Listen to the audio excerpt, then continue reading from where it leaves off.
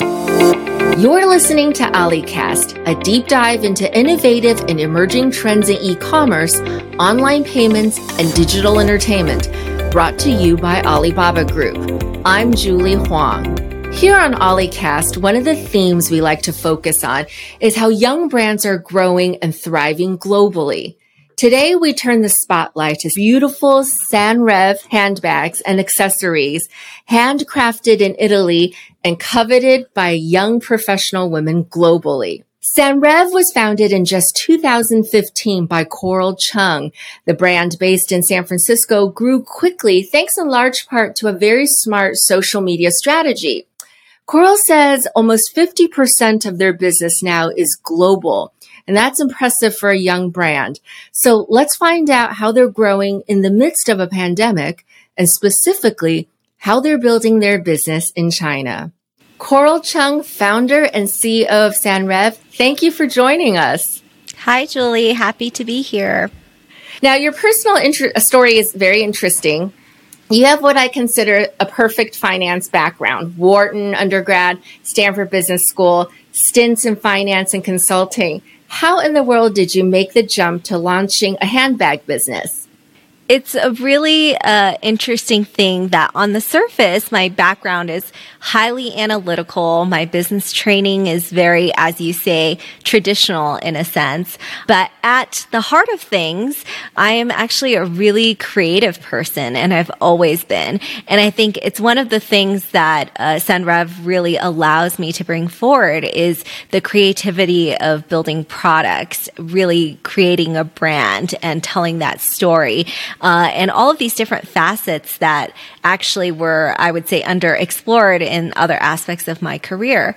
But I think the finance background and the business background have been tremendously helpful in terms of getting the company and the business off the ground.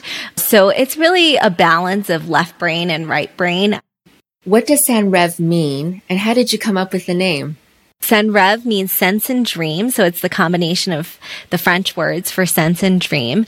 And how I came up with the name was I wanted something that represents the philosophy of Sanrêve, which is it's all about dichotomies coexisting. It's all about things that seem opposite and can't be combined, being able to coexist. So when I was developing the idea for Sanrêve, there were so many industry leaders and traditional luxury brands that said, hey, you can't think about versatility and functionality and practicality with luxury and design. And, those two things just don't coexist. But actually what I thought was really important and authentic is for this modern woman who is so multifaceted, it has to coexist, because on the one hand, she wants to feel beautiful and look stylish and have a really great emotional connection with a handbag, which is one of the most important products in her life. One thing I was really impressed with is you said you built your business from day one to be global. And why did you launch your business with that mindset? And do you have to do certain things with the business to ensure that's possible?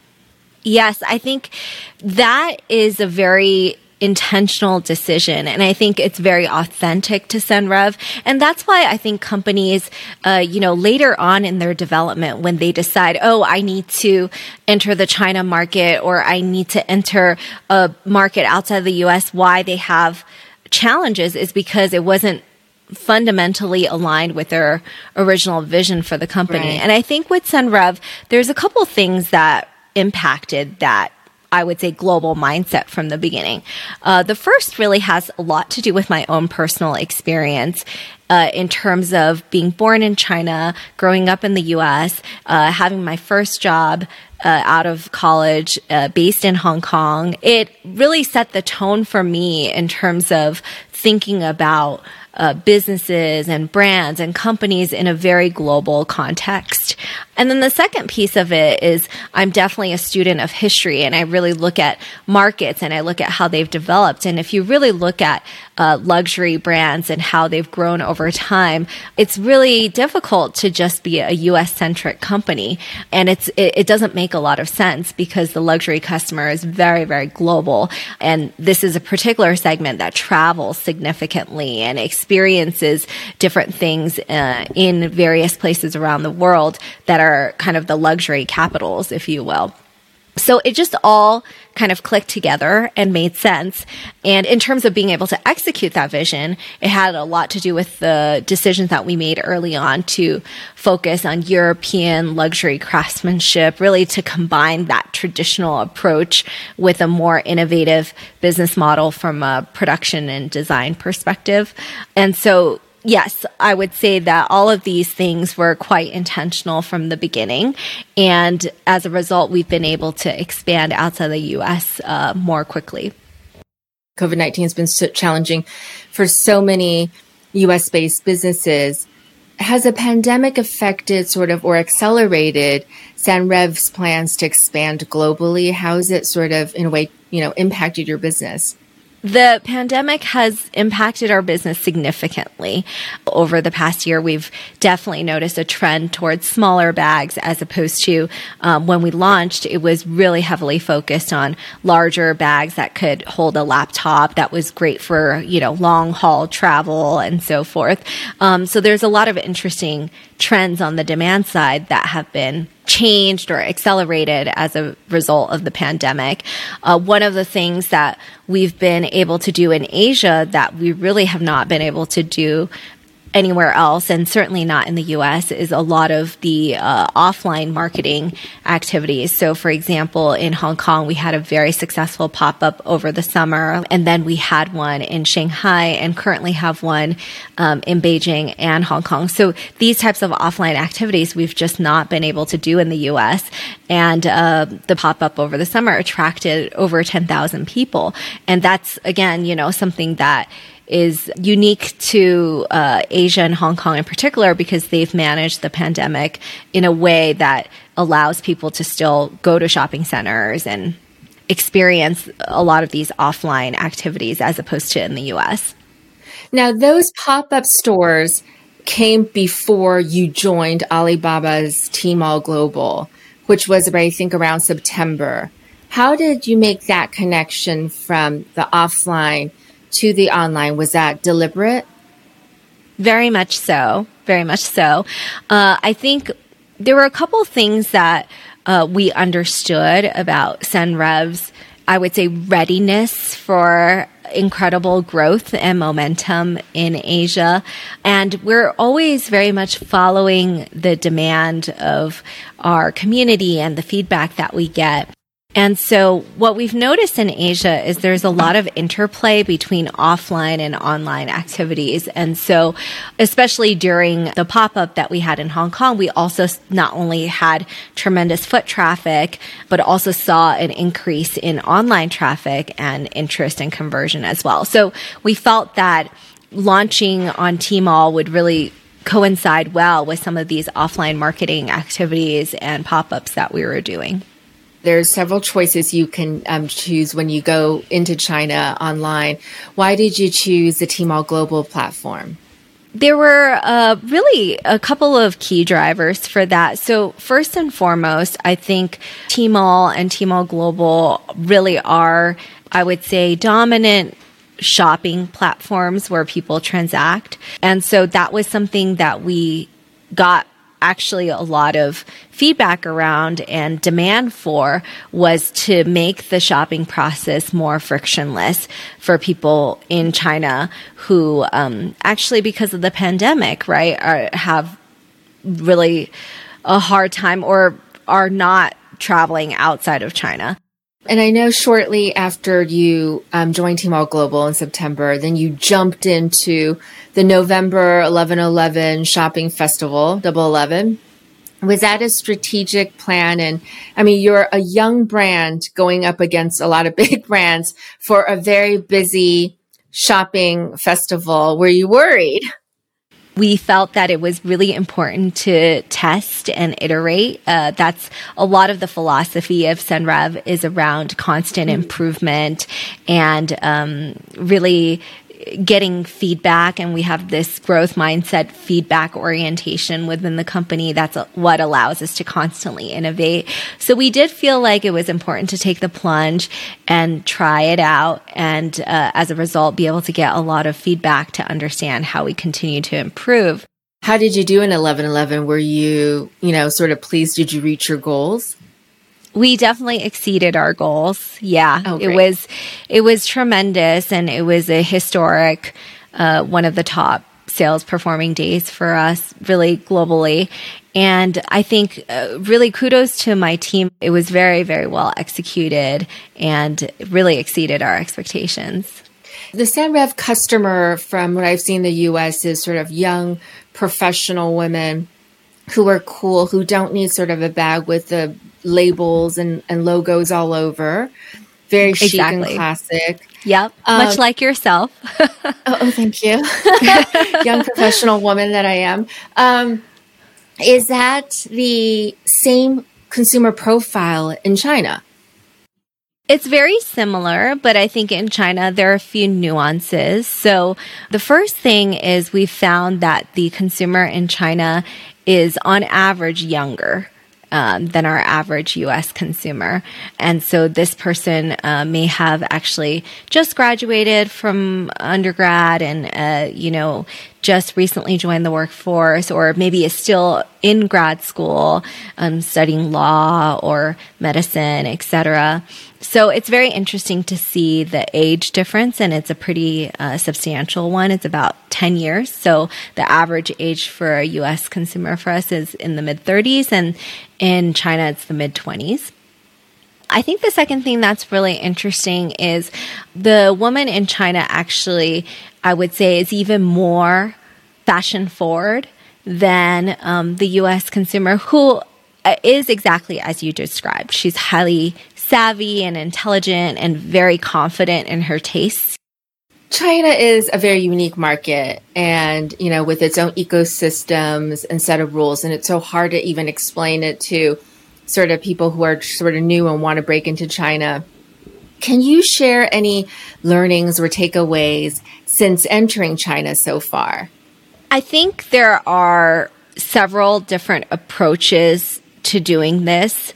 Broadly speaking, there is a more kind of decentralized approach and there's a more centralized approach. And what that means is, do you really, it's a kind of a philosophy that I think a lot of different companies struggle with, but it's like for Asia or China expansion, it's a very specific market. And as we talked about, there are very specific platforms and there's quite a lot of consumer nuances. And so do you take a centralized approach and kind of just cookie cutter apply your global marketing and, kind of your centralized global initiatives and just plop it over to China, right? Or do you have a decentralized approach where you have a team on the ground? There's obviously a lot of coordination, but there's a lot of ability for them to execute and be flexible and adjust as appropriate to the market and so forth. So my strong feeling is that with China, it's really important to have that more decentralized approach. And I've seen situations where companies really want to have the more command and control from headquarters, which is based in the US. And there ends up being a lot of conflict, a lot of turnover, a lot of reboots and pivots necessary because they're just not close enough to things that are happening on the ground. And things move so quickly, in China, but really everywhere. And so you really need to have more localized capabilities, decision making, and intelligence on the ground to be able to succeed. So that's one thing that I feel like is super critical.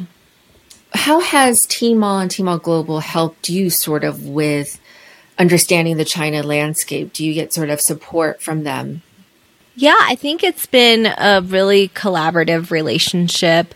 One of the things that I've been very surprised on the upside about is actually the data transparency and availability. And so through the platform and through our partners there, we've gotten a lot of interesting information about consumer behavior, which cities where we outperform. For example, that's given us information that will help us plan our next pop-up and offline push. And so it's been a really great collaborative relationship. They've been very supportive. They've also raised a lot of things that we should be mindful of. For example, inventory has always been really tight for us. And I mean, we had our factory in Italy shut down for about 2.5 months between March and June. And that was really, really difficult from an inventory management perspective. And so, of course, the folks at Tmall Global were very on top of making sure that we had available inventory in preparation for 11/11 in order to make it successful. Do you have any advice to other entrepreneurs with young brands such as yours about going global and digital? I think it's really important to think very carefully about what it is you're prioritizing. For Senreve, we were always really focused on going global and the Asia market in particular. And so in a way, we designed a lot of different things about our brand, our products, to be able to fit that vision. And so I would say it's important to think about, is that authentic, right? I think some people say, oh, China is a big and attractive market, therefore we need to grow there. But is it actually authentic? Is it the right time? Do you have the right strategy in place? What's your philosophy around having a more decentralized approach and having and enabling a team on the ground to make decisions? And all of these things are actually fairly important to think through and have a perspective on. The other thing I would say is it's a significant time, resource, and I think personal investment that you have to make as a founder. So I always encourage people before expanding to a particular region or a country outside of the US that they themselves have a personal, deep understanding of that. So whether they live there or they traveled there significantly or they have a lot of close friends and family that they can get kind of a first degree understanding and insight around, I think that is super, super critical. It's not enough to just read the news or look at desktop research and get kind of secondhand information. You really need to experience it for yourself. As an entrepreneur, going through something like COVID-19, the pandemic, what have you learned? What's the one sort of takeaway from this experience that we're not quite done yet, but how has it changed you as an entrepreneur? What have you learned? I would say that the biggest learning, well, there's two. One is it's really important to think about diversification. And it's very, very hard for an earlier stage company like ours because we have very limited resources. But whether it's a supply chain diversification, whether it's geographic diversification, whether it's product assortment diversification, it's really, really dangerous to be, single category, single product, single manufacturing supply chain. And with COVID-19, I've seen a lot of fellow founders struggle because they were trapped in a category. And so how do you pivot from that? It's really hard, right? So it really seeded in me the importance of having diversification and being able to lean on certain things while other things were slower from a demand perspective or a supply perspective. The second thing that I think is a huge takeaway is it's really, really important to maintain a level of flexibility because we had probably 4 different strategic plans, right? So at the beginning of 2020, we had a strategic plan. And then, COVID hit and then we had another strategic plan. And then, there's been a lot of political challenges, for example, in the US. And so, 2020 just threw a ton of curveballs.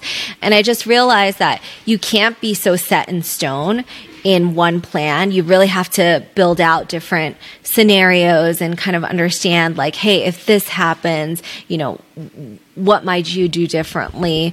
And I do think like one of the most fulfilling things about going through the experience of starting a company and growing it is overcoming some of these highly unpredictable challenges and being able to look back and say that you survived and, grew out of it. I think that is extremely satisfying personally for me. Yeah, it's definitely puts the brand to the test, your business to the test. That's for sure. And that's great advice. Coral Chung, founder and CEO of Senreve, it's been such a personal pleasure to talk with you. I really do love your bags and I look forward to more. Thank you so much for joining us. Thank you, Julie.